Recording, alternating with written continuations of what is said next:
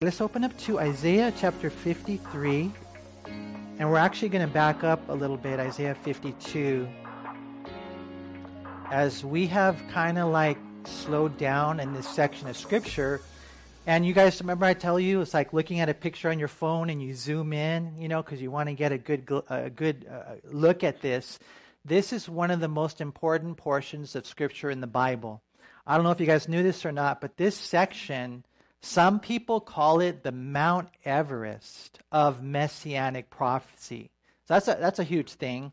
In these 15 verses, there are 42 explicit prophecies regarding Jesus Christ. And some call it, even interestingly enough, they call it the rabbi's torture chamber. Because when a Jewish rabbi who doesn't believe in Jesus, when he looks at these verses, there's no way to be able to not see that this is in reference to what Jesus has done.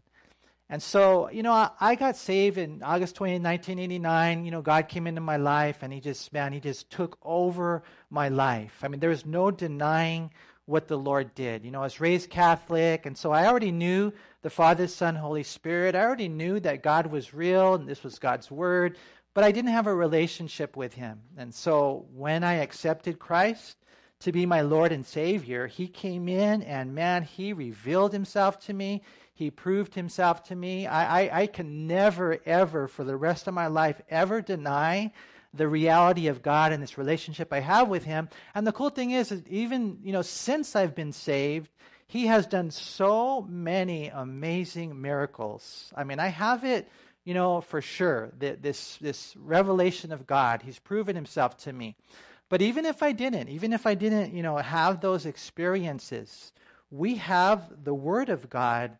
We have these prophecies that are so undeniable that you have to be, if you're out there and you're these movie stars or these famous people or whatever, these politicians who don't believe in God, who don't follow Jesus, you want to know something? They are completely ignoring the something that is so clear, that God has proven Himself to us beyond a shadow of a doubt, that Jesus Christ is the way, the truth, and the life. But they have shut their eyes, they've stopped their ears, they've hardened their hearts. Because, man, we're going to see what this prophecy right here is so clear, and it's just so amazing. And so here, I've told you guys this, is something worth studying in depth. And so we slowed down a little bit. Today, what we're going to do is we're going to focus on the last 5 verses. But before we get there, I just kind of wanted to read them to you guys, and we'll touch on them, and then we'll dive in when we get to verse 8. And so look what it says in verse 13. It says in Isaiah 52, "Behold, my servant shall deal prudently. He shall be exalted and extolled and be very high." And so this is in reference to Jesus, and He's going to behave wisely. And as a result of that, He's going to be exalted by the Father. Because when Jesus became a man, He humbled Himself to the bottom of the barrel. And so He behaved wisely, dealt prudently. We're going to see one day Jesus crowned as king. And so remember the principle in the Bible. If you humble yourself, God will exalt you. If you take up your cross, then one day you'll get a crown. And so right here He says, "Behold, my servant shall deal prudently." And so He's going to be exalted and extolled and be very high.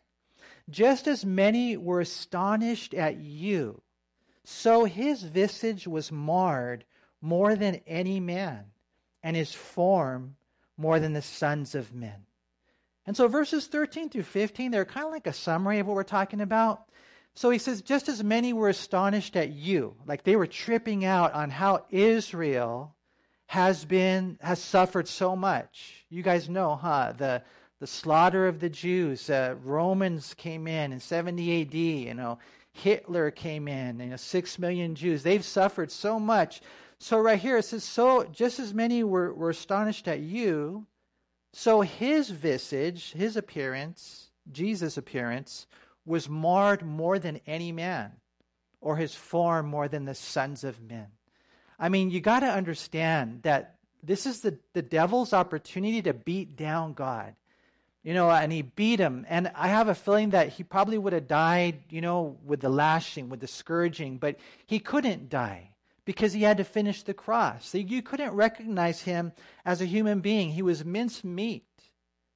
That's what it says right there, that his visage was marred. He was beyond recognition.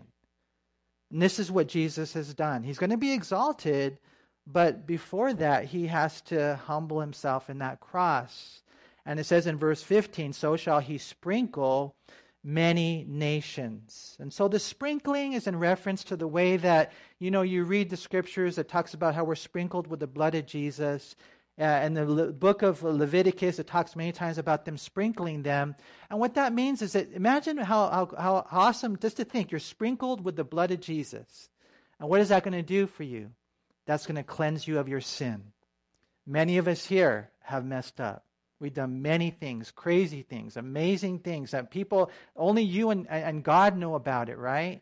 I could tell you stories about things I've done, about things I've said to other people, to girls, that whatever used to be my girlfriend, different things. I could tell you horrible things that I've done that I am so ashamed of. But I know one thing, the blood of Jesus washes away my sins.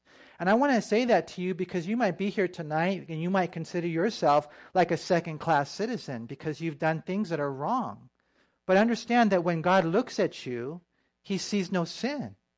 He sees you perfect because you put your faith in him. And so it says right there, so shall he sprinkle. And an interesting thing is many nations, not just the Jews. I mean, we have Russians here. We have Mexicans here. We got, different nationalities here. Praise God for that. I would love it one day if this sanctuary was filled with people from every country, different colors. I mean, because that's what the Lord loves the world. And so just in case, and it's unfortunate because the Jews thought that salvation was just for them. Man, if only they would have read their Bible. It says right here, so shall he sprinkle many nations. Kings shall shut their mouths at him. For what had not been told them, they shall see, and what they had not heard, they shall consider. And so these great men, they're going to see things that the new things, new revelations. One person said that probably means that there is no way for us to be able to articulate adequately what's going to take place when you see Jesus. I mean, I can't put it into words. There's not anyone who's eloquent enough or articulate enough or whatever, schooled enough to be able to say it so that you'll be able to say, oh, yeah, I already knew that. No, when you see Jesus, oh, my gosh, you're going to be silenced. Kings are going to shut their mouths. Right here it says, when they see and what they had not heard, they shall then consider. And what that word consider, it means is that they're going to finally understand. And so this is what the summary, one day we'll be there. So then Isaiah then goes in and he kind of starts the whole journey of Jesus' life. But he begins it in verse 1 of Isaiah 53, where he says, who has believed our report? And to whom has the arm of the Lord been revealed? And so you're here tonight. Why are you here? Why are we here? Why do we live? We live, this is written so that you would believe. So that you would believe. And that's the question. Who has believed our report? It's not by works, it's by faith. It's not by your behavior. It's by you putting your faith in Jesus Christ. He paid the price. He died, he suffered, he rose again. I believe in him. One day, if you were to stand before God and he were to say to you, why should I let you into heaven? You would say, because I believe. I believe in Jesus. If you're there one day and you say, oh, because I'm a good person, he's going to pull the lever and you're going to go down, man. Because it's not by your good works. None of us are good enough. I mean, the Bible even says, we're going to see it in Isaiah 64:6, that the righteousness of man is filthy rags. That's like a woman's menstrual garment. The best a man can offer is filthy. So, but when you place your faith in Jesus, you believe, then this is what this is all about.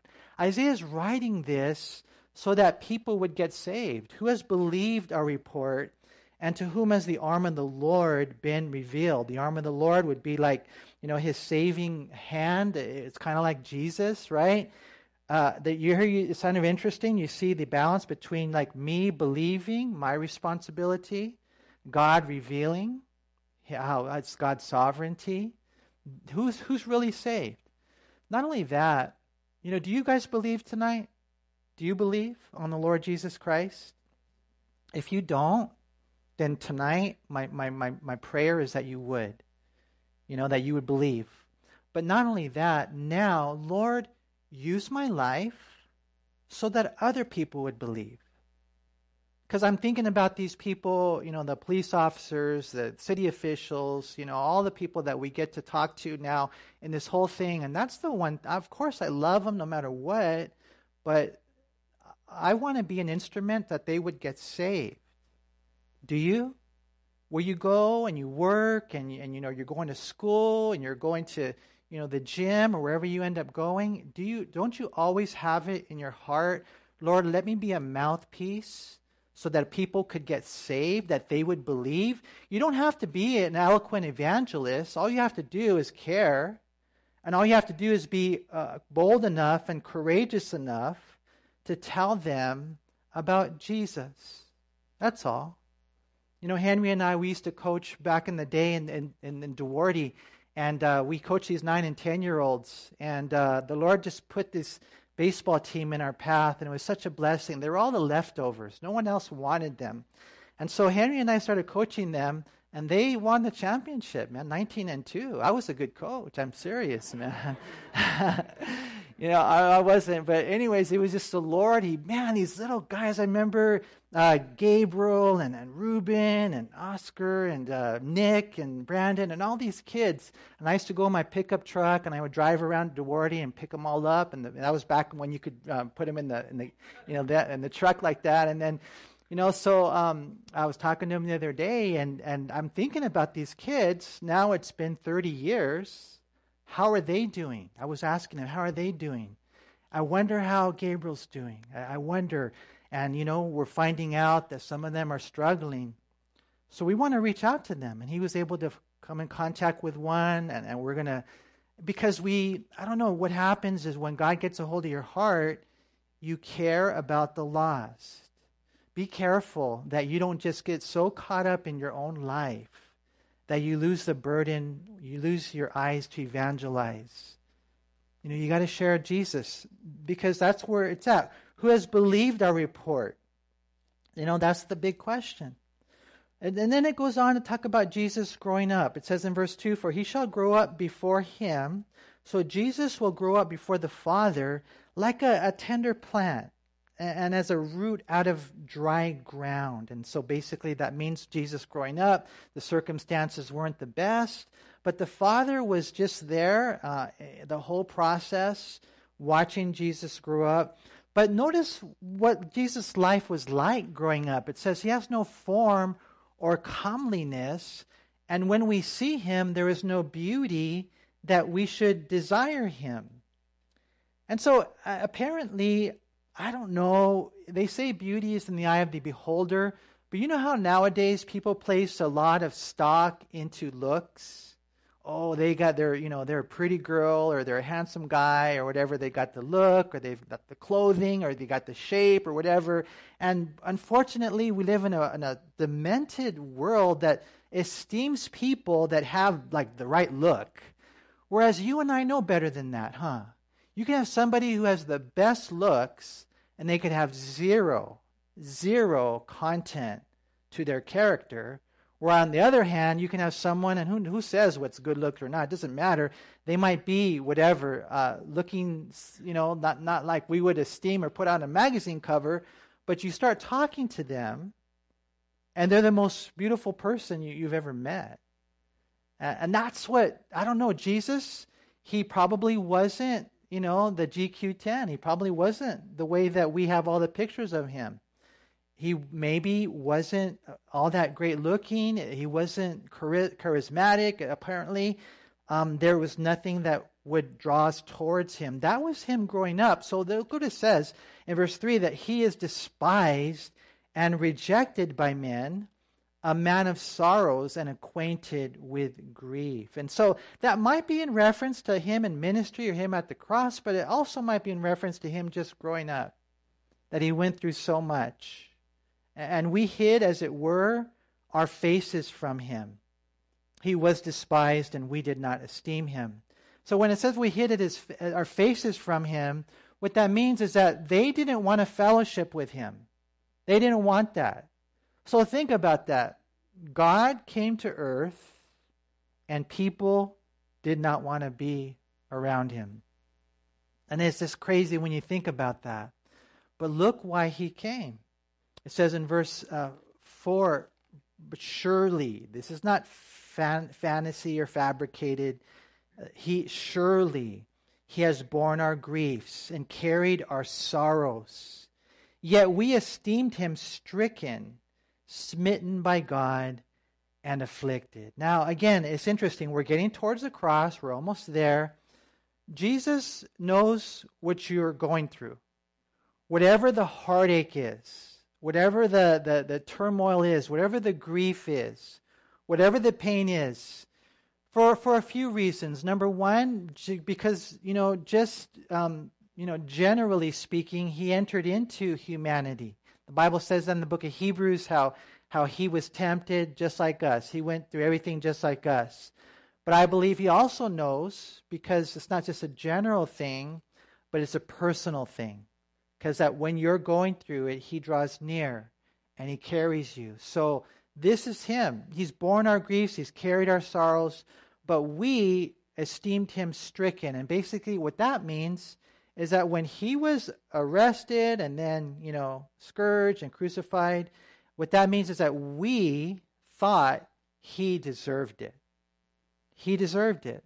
How dare he go against the religious leaders? How dare he heal people on the Sabbath day? And then when they see him, going through it, they're like, oh yeah, God must, been mad at him because look at what he's going through. And so that's how they thought he deserves it, right? But he didn't deserve it. He was the only one who never sinned. He was completely pure, completely innocent. Think about that. It says right here, he was wounded for why? For our transgressions. He was bruised, or the Hebrew word means crushed, for our iniquities. The chastisement for our peace was upon him, and by his stripes we are healed. He went through that. And, I don't know, the exact, way that the theology works. They call it soteriology, the doctrine of salvation. But, for every sin we've ever committed, they were put on him. The Bible says in 2 Corinthians 5:21, God made him who knew no sin to be sin for us. So our iniquities, all the things that you've ever done wrong, past, present, future, they were all laid on him. He felt it. He bore that. And then he suffered the punishment for it. So this is why he did what he did. He was wounded for our transgressions. That word right there, wounded, can also be translated pierced. He was pierced for our transgressions, crushed for our iniquities. The chastisement for our peace was upon him, and by his stripes we are healed. Can I ask you guys a question? Some of you here, we're all, none of us are perfect, but do any of you here tonight have a peace in your heart? Some of you do, right? You're like, you know what, Manny, I have a rough life, but in my heart I have a peace. I have peace, the peace of God, because I have been given peace with God. I know I'm not perfect, but I know he loves me. I know that if I were to die today, I go to heaven. You have peace. How did you get that? It says right here, The chastisement for our peace was upon him. Some of you here, you've been through so much. Some people have been through so much. They've been, molested. They've been beaten down. They've been belittled. People have gone through so much. But you almost wouldn't know it now because God has healed them. God has healed them. And that's what we see right here. It says, the chastisement for our peace was upon him, and by his stripes we are healed. That's how. It's all Jesus. It's all him. It says, all we like sheep, and it says in verse 6, have gone astray. We have turned every one to his own way, and the Lord has laid on him the iniquity of us all. And so everyone is sin. That's one thing you can understand when you read the scriptures. The Bible says all have sinned and fall short of the glory of God, and we end up going our own way. That's the world that we live in today. They're doing their own thing. The lawmakers, the movie makers. Who makes the decision to put, the hero in the Buzz Lightyear movie, make her gay or lesbian and, to whatever, kiss and have kids with another lesbian. I don't even explain how that happens. The next thing you know, they've been married for 40 years. Who makes the decision for that to happen? Now, you guys know we love everyone, but there is an agenda now, right, on these guys, whoever it is, someone up there, some committee up there, someone up there. Because there was a pressure. Disney didn't have that scene in the movie at first, but then they got pressured, and Disney capitulated, and now it's in the movie. Why is that? Because they don't believe that there's a God, that they're going to have to stand before one day and give an account. They don't know this is God's word. When Jesus came, Jesus said, every jot, every tittle will come to pass, that the scriptures can't be broken. So when you go in, sometimes, I don't know if you guys ever done this, but every once in a while, it's been a while, we'll play a game at home. We'll play Sorry, or Monopoly, or cards, or whatever.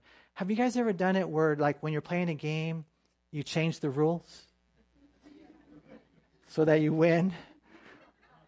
And it's like, wait a minute, you can't do that. I mean, it says right here, and you look at the box, and you look at the things, and this is how you're supposed to do it. You got to go by the book. But, sometimes it's just whoever's the loudest and whoever's the strongest and whoever, whatever, and people make up their own rules.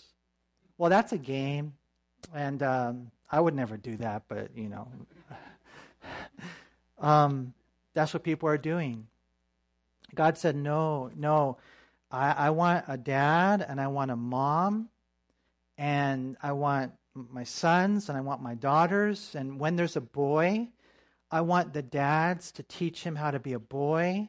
And when there's a girl, I want the moms to teach her how to be a young lady. And just the way that God has created us. But now, I've always told you guys this, the family is the fabric of society. And so they're attacking the very fabric of who we are. Don't be mean to people. Don't belittle people. Don't be weird like an obnoxious Christian. But don't capitulate to them. Don't feed that. I mean, even recently I was reading about this Christian book company, Eerdmans, and they had put out a lot of good books, but now they're giving into that whole agenda as well. Why? Because it says right here that people go their own way. We can't go our own way. The Bible says there's a way that seems right to a man, but its end is destruction. Right here, it says right here, all of us here, we like sheep, we've gone astray, everyone to his own way, but the Lord has laid on him the iniquity of us all. If any of these guys, I doubt if they would ever hear this Bible study, but if they ever did, and they're like, yeah, that guy's talking about me, I could tell that person, hey, whoever you are, doesn't matter what you've done, that iniquity, Jesus paid the price, and you can be forgiven. If you humble yourself, admit you're not God, and you give your life to him. He died for you. I mean, who else is the most influential person who's ever lived? No one but Jesus. And he did his thing through love. It wasn't violence like Muhammad. No, it was just love. And so we go on right here in verse 7. It says, he was oppressed and he was afflicted, yet he opened not his mouth. He was led as a lamb where? To the slaughter. And as a sheep before its shearers is silent, so he opened not his mouth. And so this right here is in reference to how Jesus, think about it, man, so humble, the Lamb of God who takes away our sins of the world. And as a sheep goes before its shearers, it doesn't, freak out because it trusts the shepherd, And that's what Jesus did. He didn't defend himself. He didn't try to get out of it.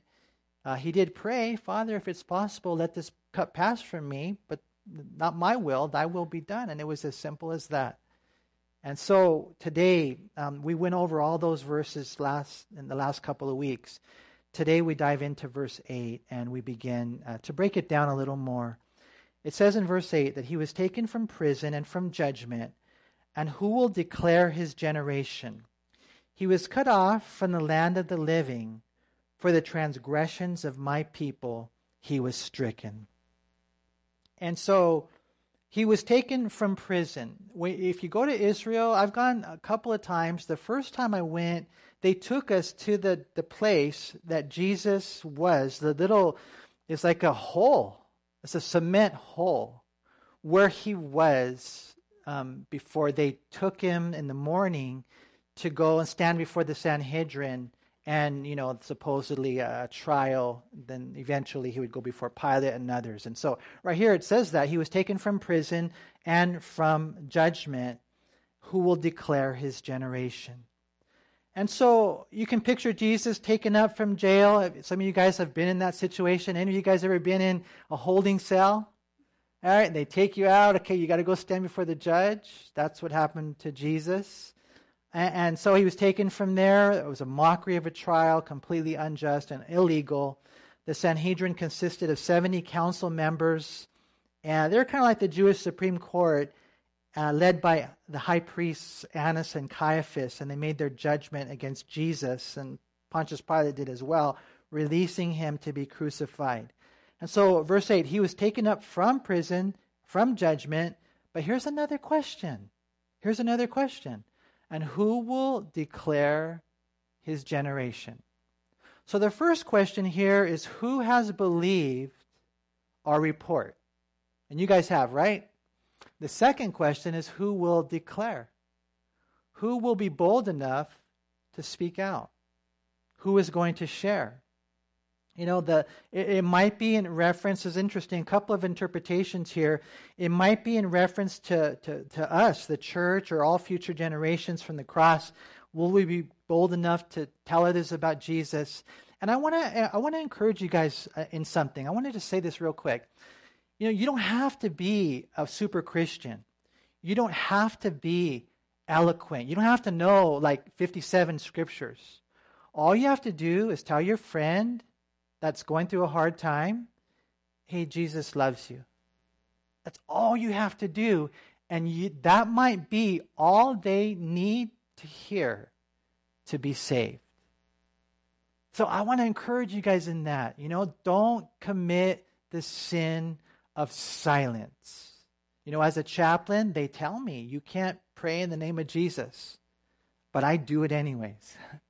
Because I know there is no other name given under heaven among men by which we must be saved. And all they need to do is hear the name of Jesus, and there's hope. So the question is, who will declare? To declare something is to say it solemnly and formally, to announce and tell others about this saving and suffering servant. Will I tell others about him, about his generation, about the regeneration found in Christ? Will you?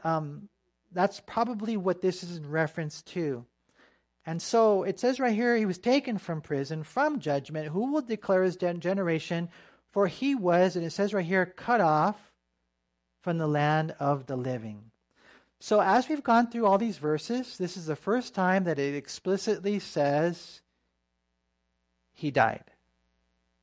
The others pretty much imply it, but here it says that he was cut off from the land of the living. And so we read something similar in Daniel chapter 9 in verse 26. Remember the 70 week of Daniel, that amazing prophecy. And it says, after the 62 weeks, Messiah shall be cut off. But it says there in Daniel, but not for himself. And so you see it throughout the scriptures, how one day the Savior would come and die, but not for himself. He would die for you. He would die for me. Does that hit home for you?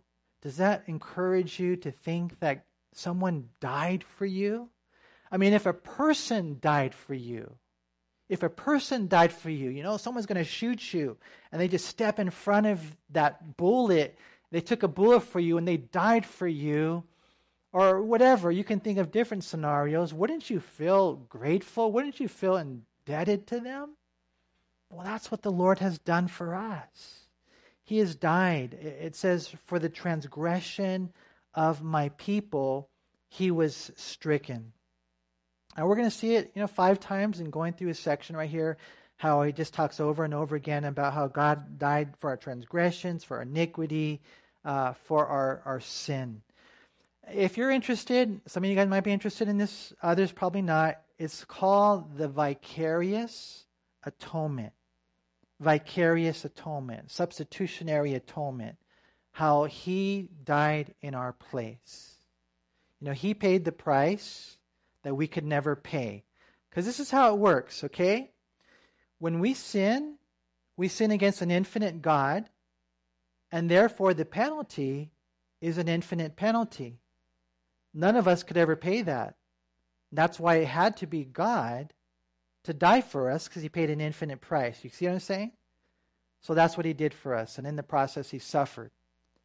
My wife and I, my family, actually, we're getting ready to go. I'm blessed. If keep this in prayer. I'm going to do a wedding for my Uncle Mike. So when my dad passed away in 2020, I was able to go up and kind of get to know the family a little bit. I really hadn't known them too well. And I was talking to my Uncle Mike, and then, it was kind of cool because later on he said, hey, I'm going to be getting married. Will you do the wedding for us? Now, I don't think he's a Christian. And so it's kind of cool. It's a neat opportunity, and just to be able to share with the whole family, right? And so he invited us up. He said, I got it squared away for you. But the thing about it is I'm thinking, man, it's kind of expensive to go up there and, 2 nights in a hotel room. I don't know. It's about, for 2 rooms, I think it's going to end up being like $500. But it's kind of cool because he sent me a text message and he said it's paid for. It's paid for. And so maybe he is saved. No, I'm just joking. All I know is that it's kind of cool when we show up. When we show up, it's paid for. One day when you're there and you're dying, we got to get ready for that. I mean, I kind of want to die in my sleep, I think that would be nice. But you just never know. You might get shot, you might get in a car accident, it might be you on the hospital bed, and you're there and you're facing death. You don't have to worry, because when I show up, it's paid for. That's what the Lord has done. I mean, this is the gospel. It's the good news. That's why the Jews, who were very religious, they stumbled over it. They're like, no way. The religious people think, no, you got to be a good person, and sacraments and whatever it might be. And then the Greeks, they're very intellectual. They said, oh, that's foolish. That's foolish. But to those who are being saved, it's the power of God unto salvation, huh? It's so cool, man, because when someone gets saved, it's so cool because God comes into your life. I know I could talk to my wife. I could talk to Henry. I could talk to, Ariana, Maria, Jesse. I could talk to all of you guys, Henry, and you can tell me how it was before you were saved and how it was now, how it is now. Huh? There's God has come into your life. So it's so cool when you see that God has actually saved us. And so we read right here, who will declare his generation? He was cut off from the land of the living. For the transgression of my people, he was stricken. It says, and they made his grave with the wicked, but with the rich at his death, because he had done no violence, nor was any deceit in his mouth. And so right here, we know Jesus died between two criminals. More than likely, they were violent criminals, because the Bible says they were robbers. Not just thieves, they were robbers. And so there's no doubt they were violent, maybe even murderers. It says in Matthew 27:38, then two robbers were crucified with him on the right and another on the left. And so it's interesting, they made his grave with the wicked, but with the rich at his death.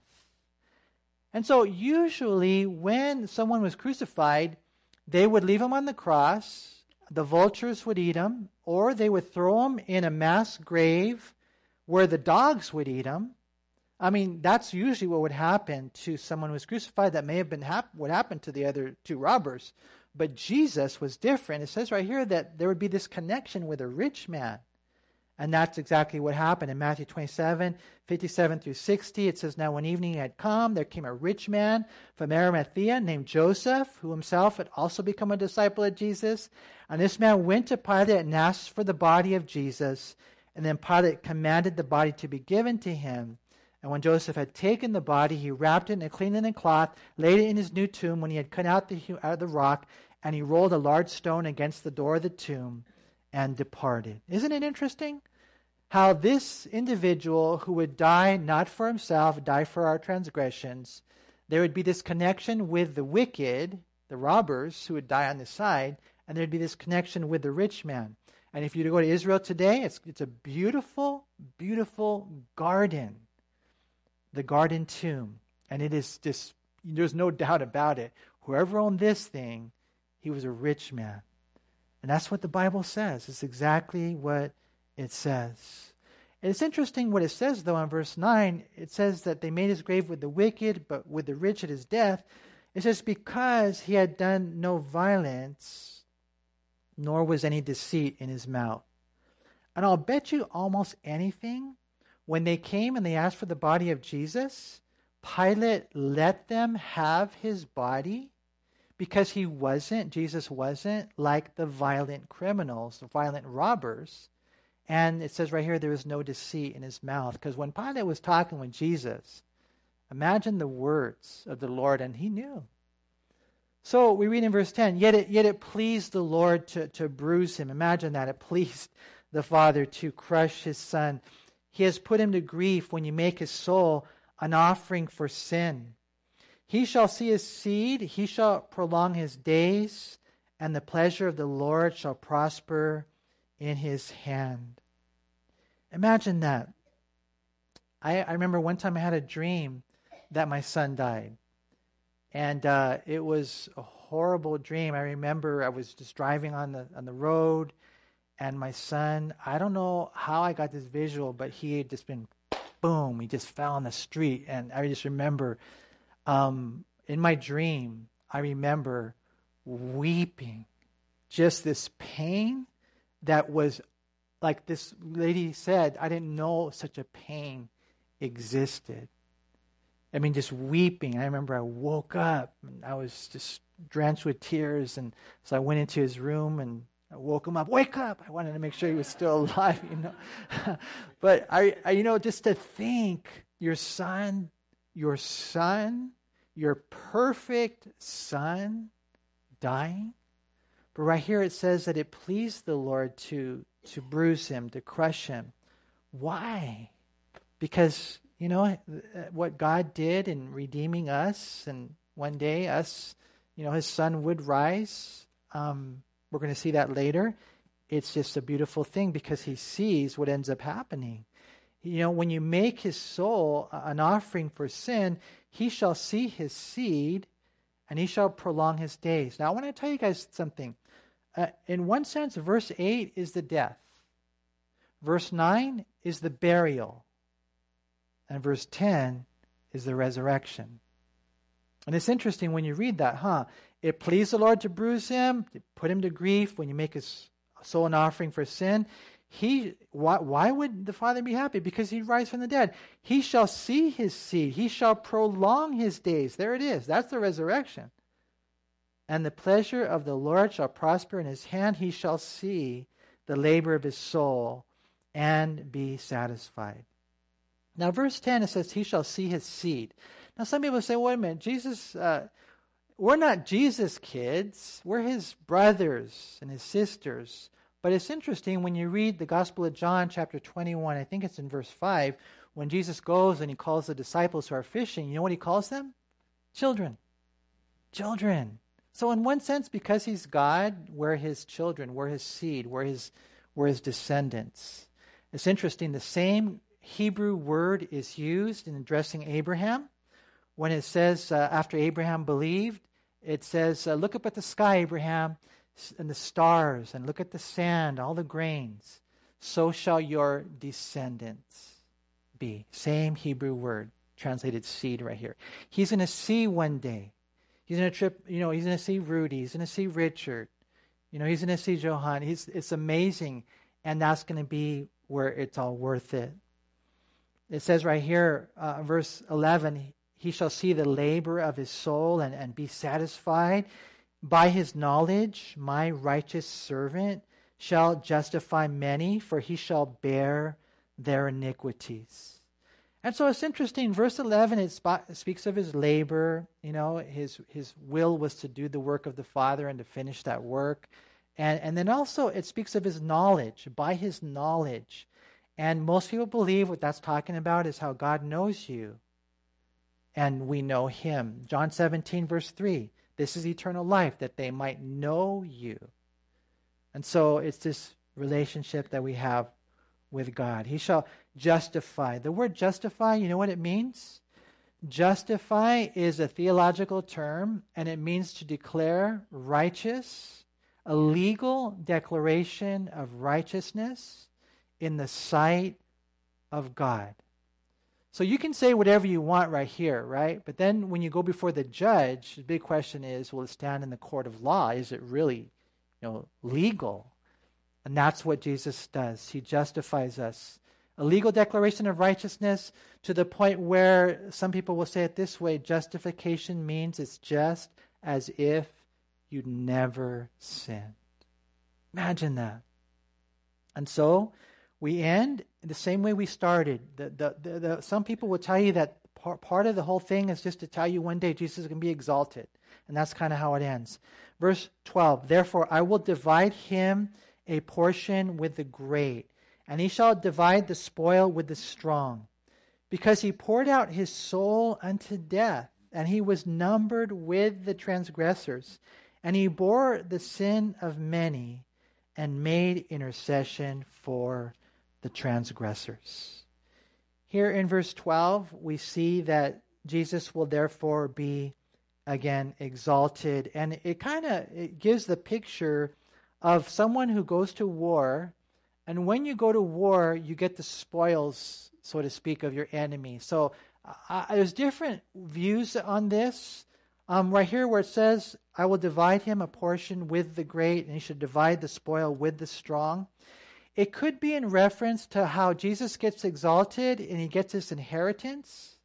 He gets all the galaxies, he inherits everything, and we are joint heirs with him. So it could be that, but I think there's another view that's better, where it says, I will divide him a portion with the great, and he shall divide the spoil with the strong. The great and the strong might be in reference to the Father and the Spirit. And the spoils are us. Because the spoils, we used to belong to who? The devil. And so now Jesus is getting us. And so it's so cool when you see even the Trinity there. And so he was numbered, this is why, with the transgressors. He bore the sins of many, and he made intercession for the transgressors. Intercession, three things. Let me just say it real quick. Number one, just the whole cross. How he is the mediator, and he died for us. Number two, what were the first words on the cross, when Jesus was on the cross, do you remember what he said? Father, forgive them, for they do not know what they do. They know not what they do. That's intercession. Imagine praying that. Forgive them. They don't know what they're doing.